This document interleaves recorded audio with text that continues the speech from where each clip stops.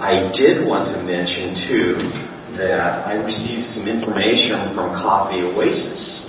As you know, we were involved in the family Christmas project in which we had a Christmas tree out here that had little tags, and we as a church contributed to help them out.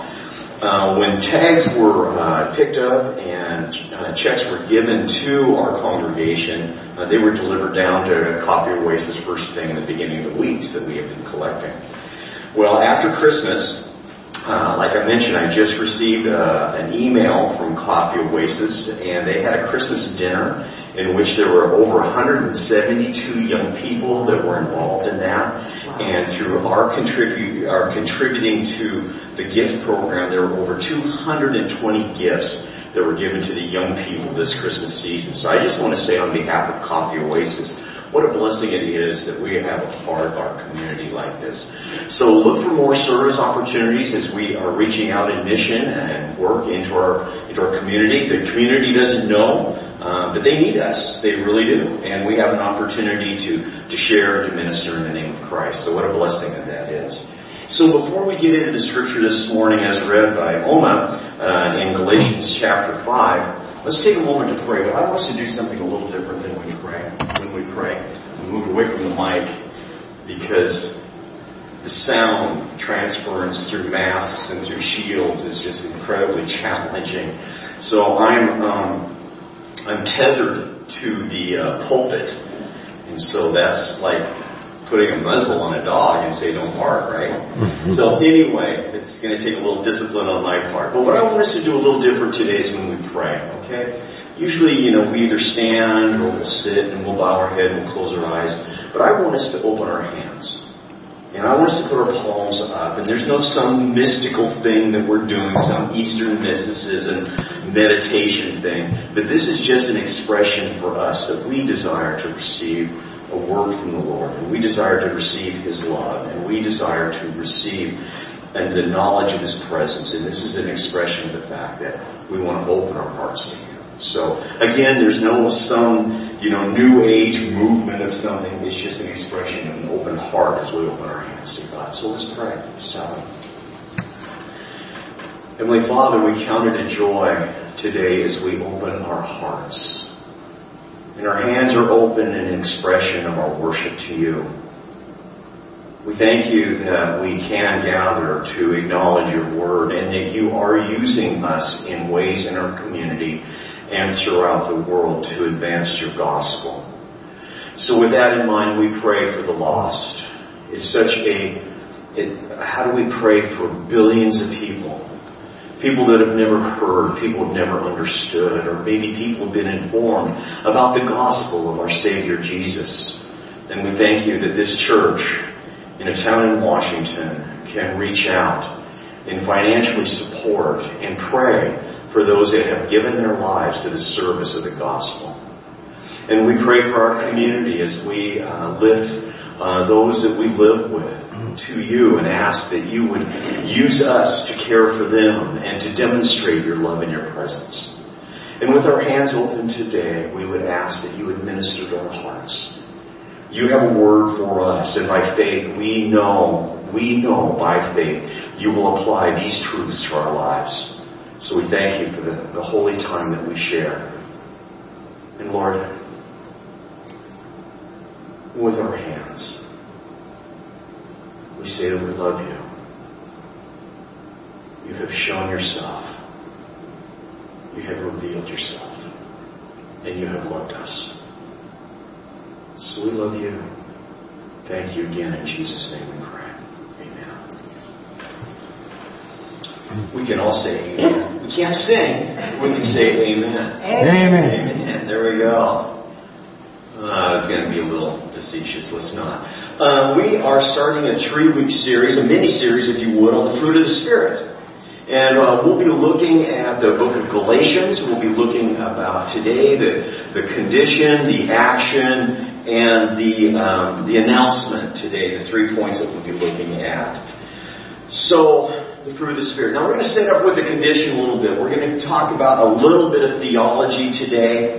And what we have to understand is so uniquely Christian. There's no other faith or other religion that can make these points, these statements, these understandings that God has given to us in the Bible.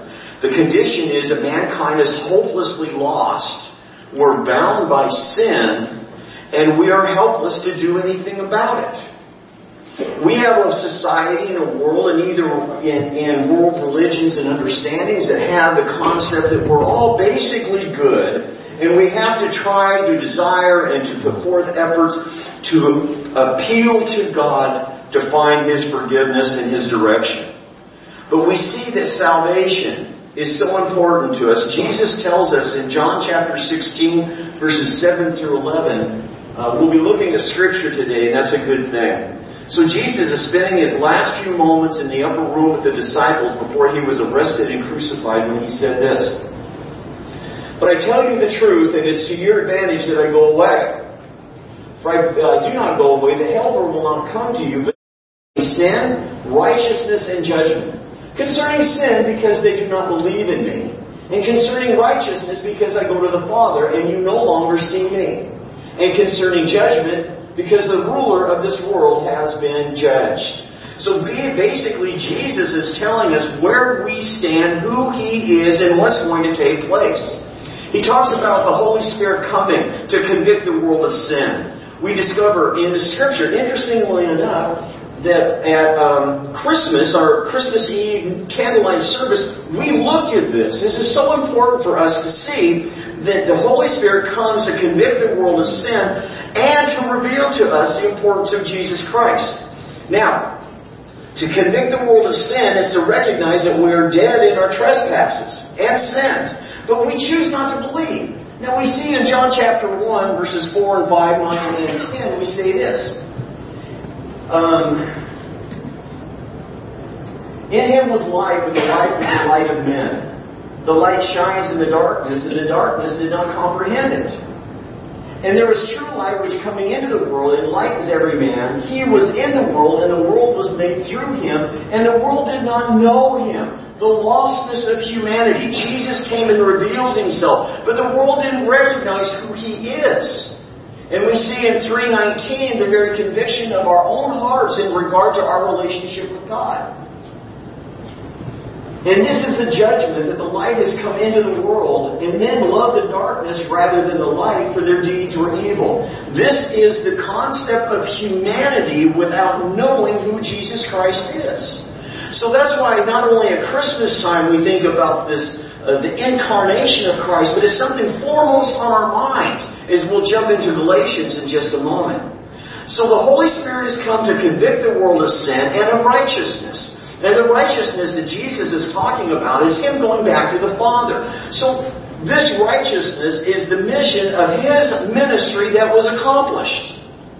The righteousness of His presentation, His activity in the world, and the acknowledgement of His relationship with the Father.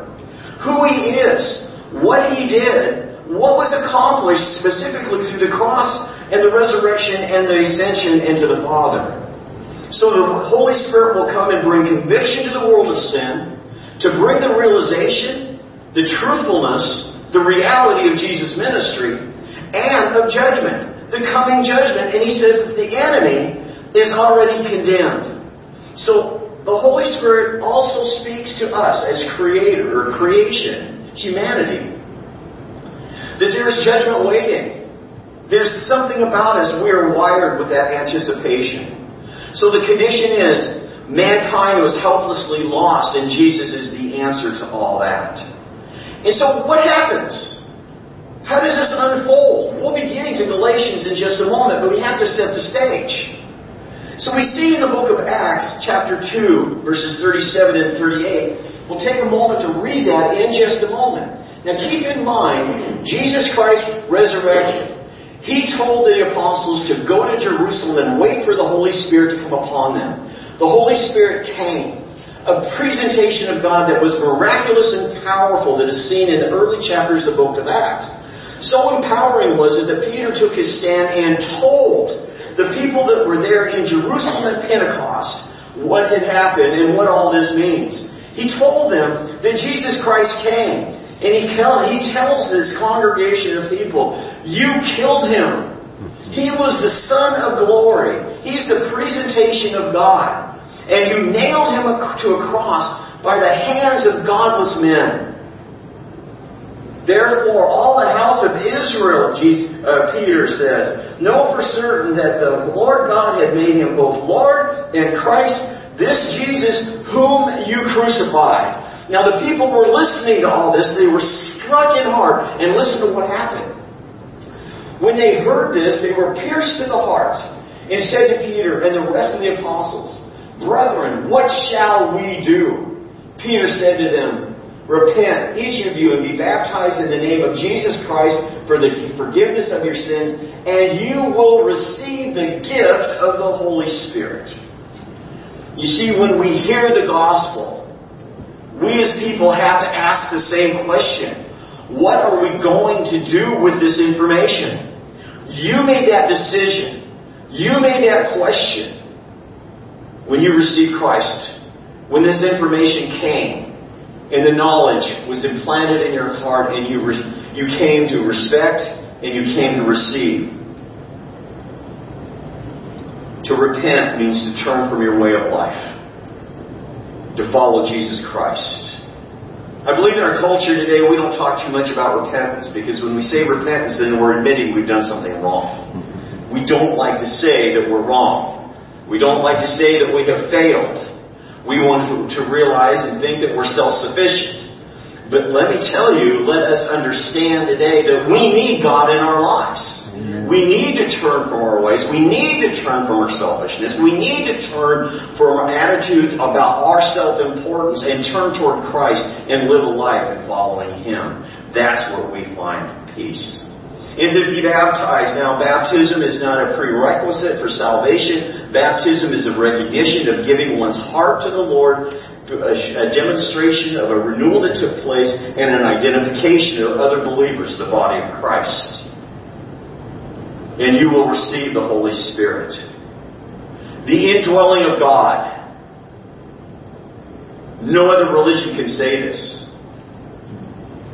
In all the faiths of the world, that God is somewhere out there, and we have to find some way to get to Him. We'll never know Him. There is a national preacher that is recognized in our culture. He's written many books.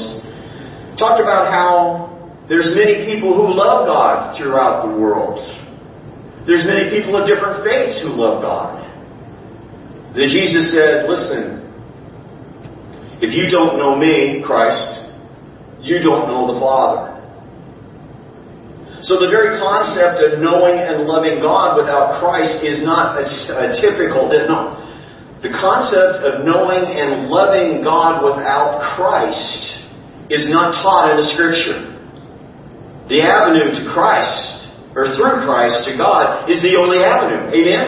Amen. We cannot give this up. In fact, the indwelling of the Holy Spirit. The Bible says, Christ in you, the hope of glory. The Holy Spirit teaches us, and He guides us, and He comforts us, and He intercedes for us, and He speaks to us. We have an investment of God in our lives. Ephesians 4:8 says this. Look closely. Therefore, it says, when He ascended on high, He led captive a host of captives, and He gave gifts to men. What we see here is that Jesus won us through the crucifixion and the resurrection. And His ascension ushered in our victory and continuing work of ministry here on earth through His Holy Spirit. And the Bible said He gives gifts to men. We have been redeemed. His mission has been accomplished. He's back with the Father, and He has given us the Holy Spirit who has gifted us. 3 things. He's gifted us in salvation. The wages of sin is death, but the free gift of God is eternal life through Jesus Christ.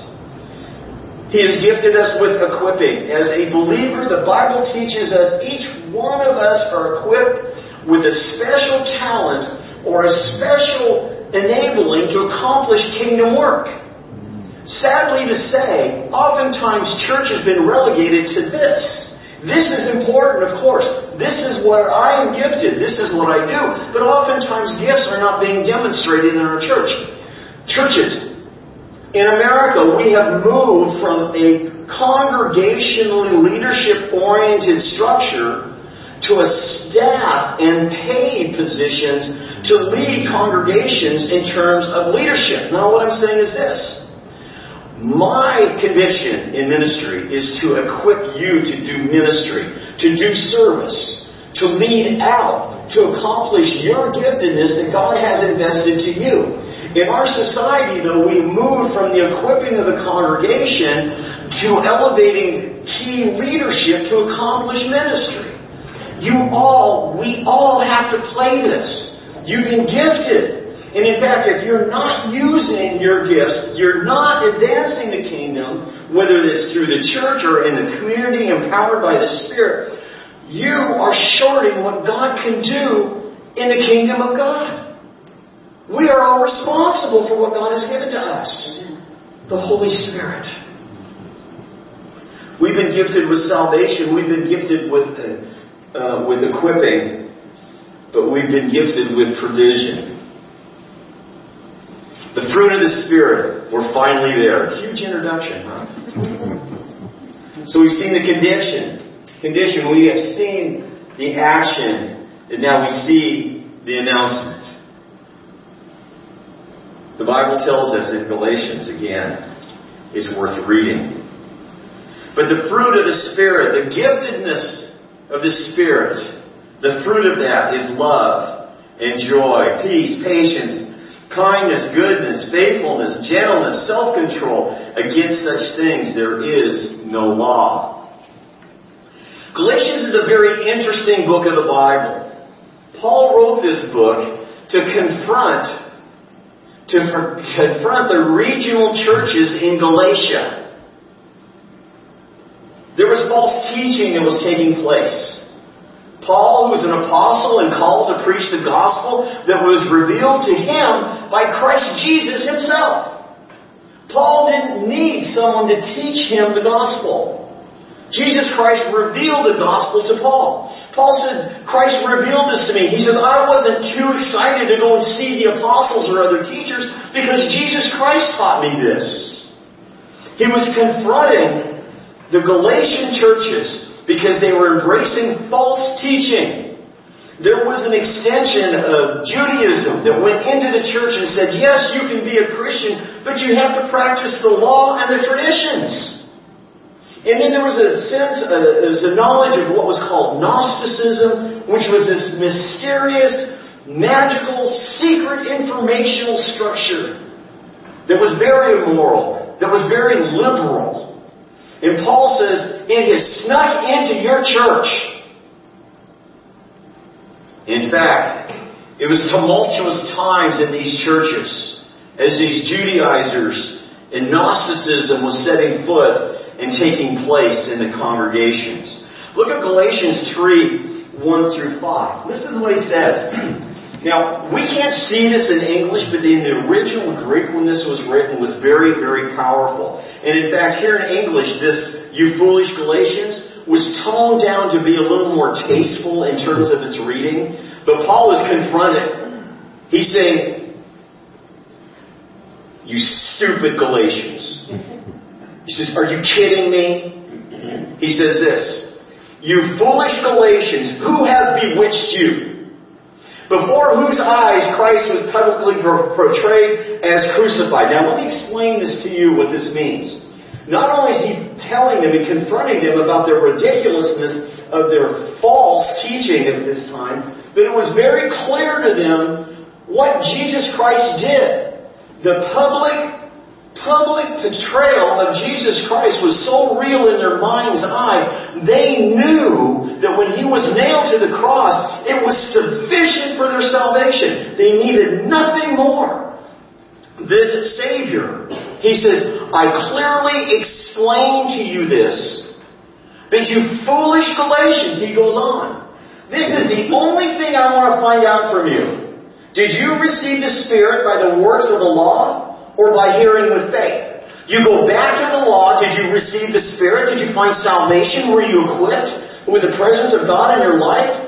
By the law or by hearing by faith? And he goes on. Well, I provide you with the term. Okay, I'm sorry. Let me back up. So then, does he who provides you with Okay, there we go.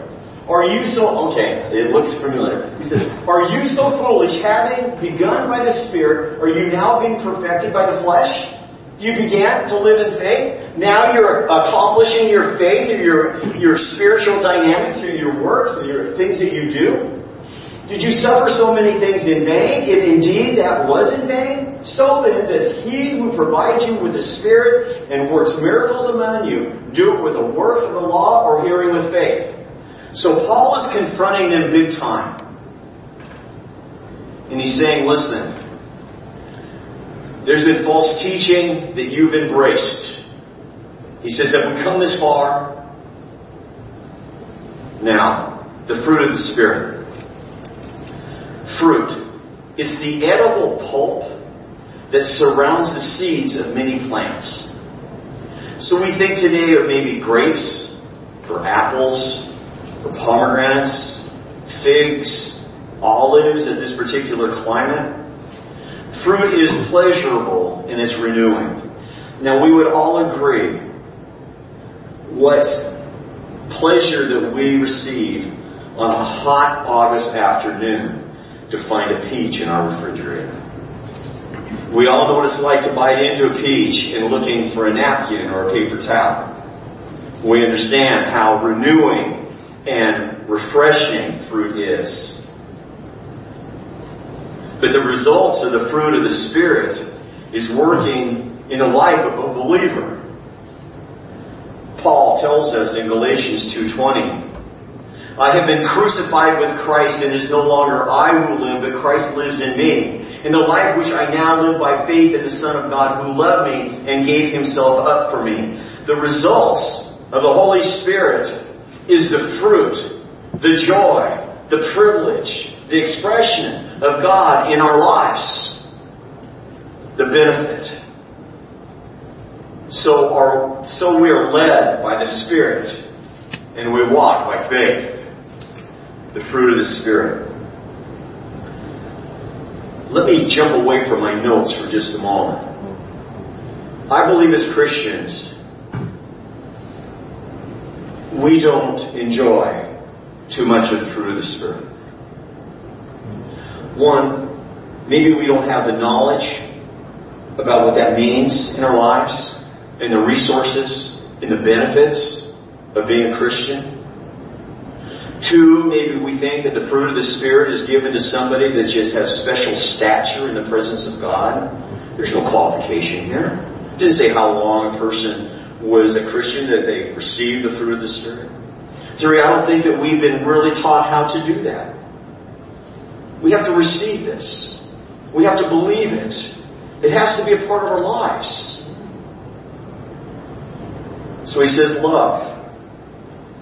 This is agape. It's the sacrificial, benevolent investment of a relationship.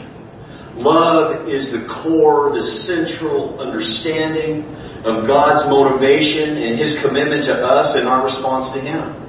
It's based in love. It's how we respond to one another.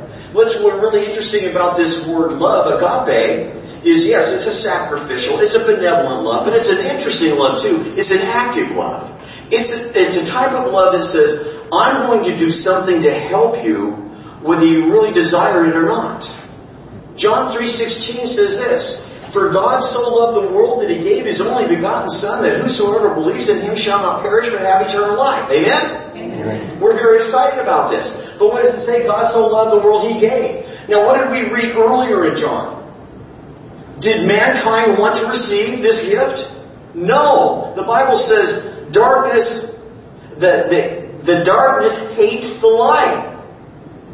So God gave us His Son even though we didn't want Him.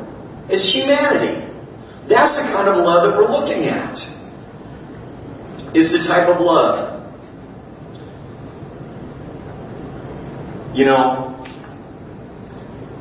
there was times in our lives let me back up. I've seen you change.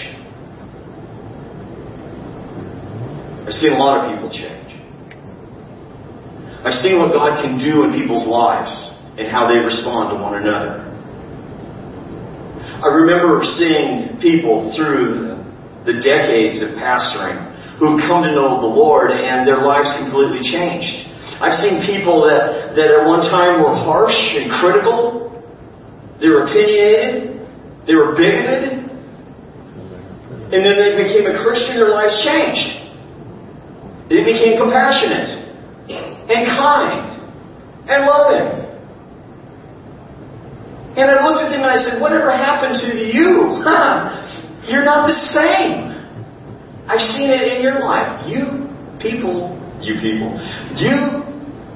are changing. You're not the same people I met 6 or 7 years ago. You've been committed and sacrificial. You've been patient with one another, even when you were wronged. You've been forgiving when your heart has been broken. That's the fruit of the Spirit. That's love. That's love. Now, this scripture I want to read to you now is taken out of 1 Corinthians chapter 13. This scripture here, unfortunately, has always seemed to be labeled to be a wedding.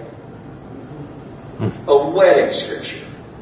But let's look at the context of this scripture. Paul is writing to a church that was in horrible discord. They were calling each other names. There was dissension. There was division. There was false teaching. There was pride. All of this stuff. But he called them saints. And then this chapter, 1 Corinthians chapter 13, is called a love chapter. Listen to what he says. If I speak with the tongues of men and of angels, but do not have love, I have become a noisy gong and a clanging cymbal. You know what he's saying? If I speak eloquently, if I'm this word machine, but if I don't have love, then I'm annoying. He goes on to say, if I have the gift of prophecy and know all mysteries and all knowledge, and if I have all faith as to remove mountains but do not have love, I'm nothing. If I can accomplish great spiritual, magnificent things, but if I don't have love to God, love to you, then it's really pointless. You see, love is focal. It's central. Let's go on. And if I give all my possessions to feed the poor, and if I surrender my body to be burned, but do not have love, it profits me nothing. If I don't have love, if I give all that I have, it's pointless. Now this is great. Let this permeate our thoughts today. Love is patient, and love is kind. It is not jealous. Love does not brag. Love is not arrogant. Love does not act unbecomingly. It does not seek its own. Love is not provoked. And love does not take into account a wrong suffered. Love does not rejoice in unrighteousness, but rejoices with the truth. Love bears all things. Love believes all things. Love hopes all things. Love endures all things. And love never goes away. It will never fail. This is the message to the church. Not to a couple who are making a decision and a covenant that will last their lifetime. This is a message that I believe the church needs to hear today. The central message of this particular gift, of this particular fruit, is love. So back to Galatians. The fruit of the Spirit is love. The fruit of the Spirit is joy. Joy. This is a word where we get this word chara, which is related to grace. It's the gladness of heart. This joy cannot be self-generated. We can't get up in one morning and say, I'm going to be joyful today. Joy, in terms of a biblical sense, is supernatural. It's put into our lives. Is rooted in the right relationship with God. It's the well-being of heart and just not simply being happy. Psalm 1:1-3 tells us this. How blessed is the man who does not walk in the counsel of the wicked, nor stand in the path of sinners, nor sit in the seat of scoffers. But his delight is in the law of the Lord. And in His law He meditates day and night. He will be like a tree firmly planted by streams of water, which yields its fruits in its seasons, and its leaf does not wither, and whatever he does, he prospers. Joy is in direct proportion to the believer's walk with God.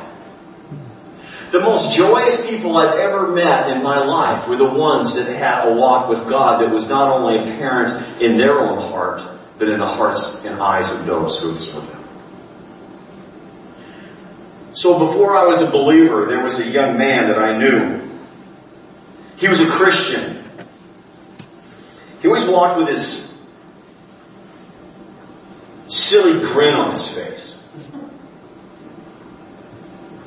And I asked him, what is this, man? You never seem to be really put out about anything. And he says, Craig, it's the joy of God in my life. I can't not help but smile. And I thought,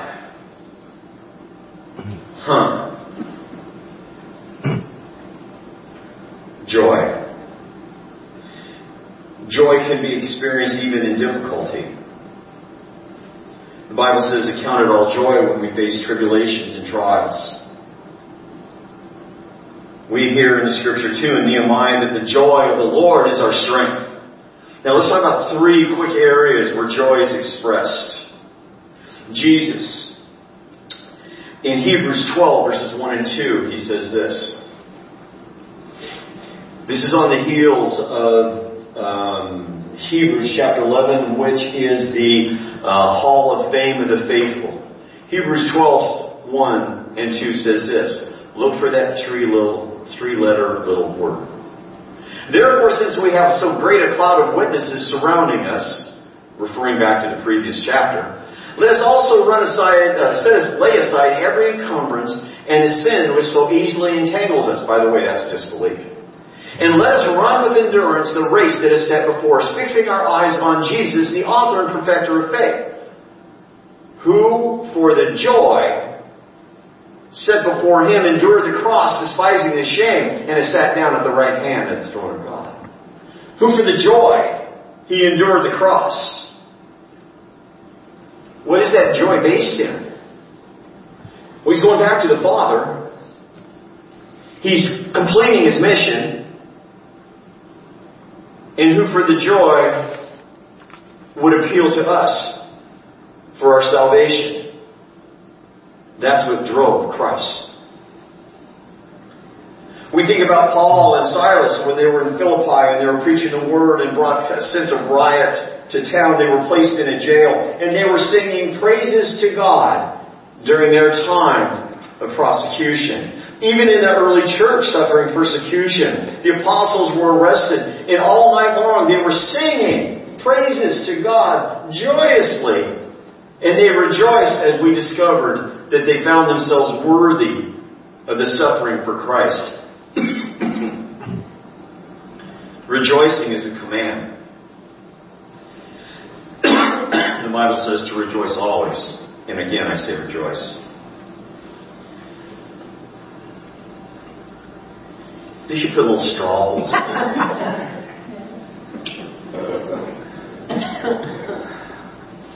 Time out. told you about Kim with her mask on and she wanted to lick the envelope for Lottie Moon. It was the funniest thing I ever saw. It's safe to say that because she's not in it. The fruit of the Spirit is love and joy and peace. Peace means untroubled, undisturbed well-being. God gives us the fruit of the Spirit. He gives us peace. Did you ever have a really bad week? Yes. Did you ever have a really bad week? You know, when I wake up in the morning, I just kind of think about, the Lord, think about you, think about Kim and I, think about ministry, and then sometimes my mind goes back. The times in our lives where we thought we were going to be more excited, they turned out to be maybe not so. I love summer, because no school. 3 months, you just look forward to it.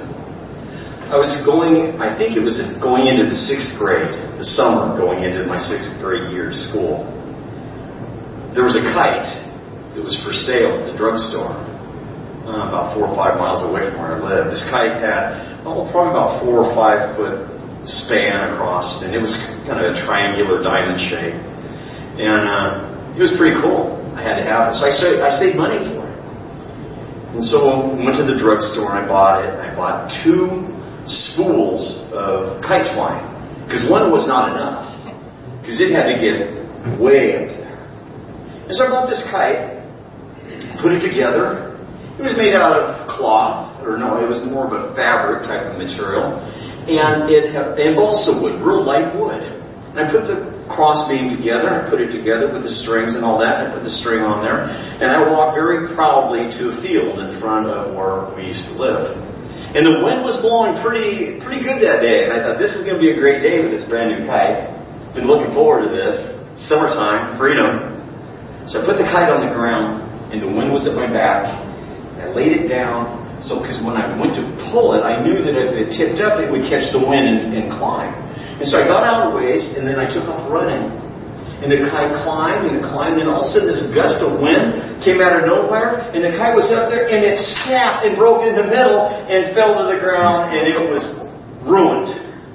And I thought, that was great. I saved that money, bought the string, put the kite on the ground, take off running, and now that experience lasted probably 18 seconds. Great. So I take the kite, I walk home. We had a little Cocker Spaniel mix dog, kind of moody kind of a dog. Sometimes he wasn't very welcoming. He started barking at me. It's like, what are you doing here, kind of a bark. And it's like, come on, You're in bad shape when your own dog starts barking at you. So I got to the house, and I looked in the backyard, and I thought, this has not been a good day. I'm going to go out and spend some time with our horse. Pony was his name.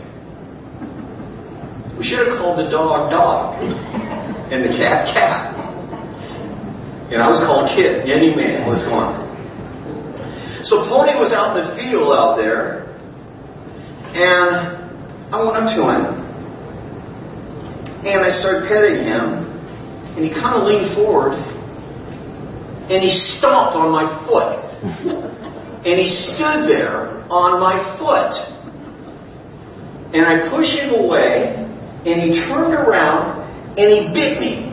Right there. And I thought, what kind of day is this? Have you ever been bit in the chest by a horse? It was not a good experience. What I was lacking in this point in my life when I was this young was peace. So the things that were familiar and welcoming at this particular time in my life was confusing and stressful. We can see in Romans 8:28 that we're supposed to count it all joy. Or we're supposed to, 8:28, let's look at this, otherwise I'm going to misquote it. Romans 8:28 tells us, And we know that God causes all things to work together for good, for those who love God and to those who are called according to His purpose. I needed peace in my life. How many times we find ourselves needing peace in ours? In Mark chapter 4, we get the story of the disciples in the boat with Jesus in a storm. When the storm came, they were fearful because we know the story. They were experienced sailors. They were experienced fishermen. And this storm was horrendous and Jesus was asleep. They realized after doing all the rowing and trying to keep the boat afloat that they weren't doing any good. So they went to Jesus and they said this question, "Do you not care? Do you not care that we're perishing?"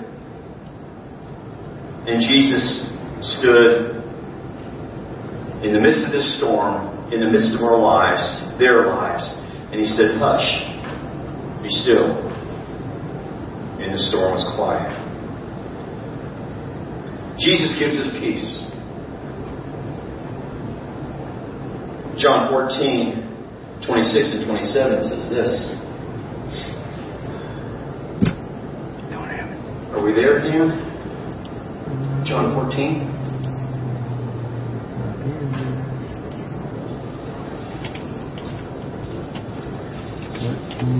Okay. John 14. What? John, I'll just read it. John 14, 26 and 27. He says, "Peace I leave with you, my peace I give to you. Not as the world gives do I give to you. But not let your heart be troubled, nor let it be fearful." And he says in verse 25 that the Holy Spirit was given to us. So the fruit of the Spirit is love, joy, and peace. So we find peace a couple of ways. We find peace in the morning. We find peace in His Word. We need to find peacemakers in our lives. And we can find peace with previous storms. Now, we're going to close with this. We covered a lot of material, and that's okay. But we've been given this huge benefit in this life, not only being saved through the life of love and the blood and the resurrection, but we've been given the gifts to be successful and be hopeful. Let's live in those. Let's know that God has placed all these things in our life for our own benefit and our joy. So what do we do with this? Love, joy, peace. Two things. We thank Him for them. The world has nothing to offer in comparison. And then we're to live. Well, I'm about through.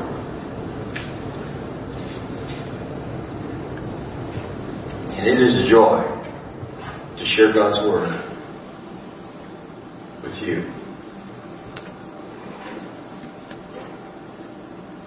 So it's like this.